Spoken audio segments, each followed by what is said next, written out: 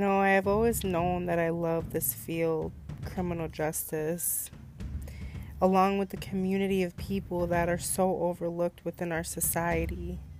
The ones that are in prison, jails, mental health facilities, insane asylums. It has always intrigued me as to why a person would choose a life of crime, or what's going on in their head when they made that bad choice.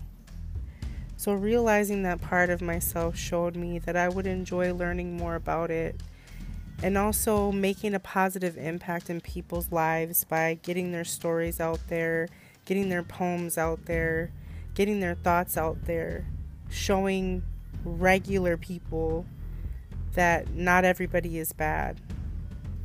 I hope you enjoy this podcast.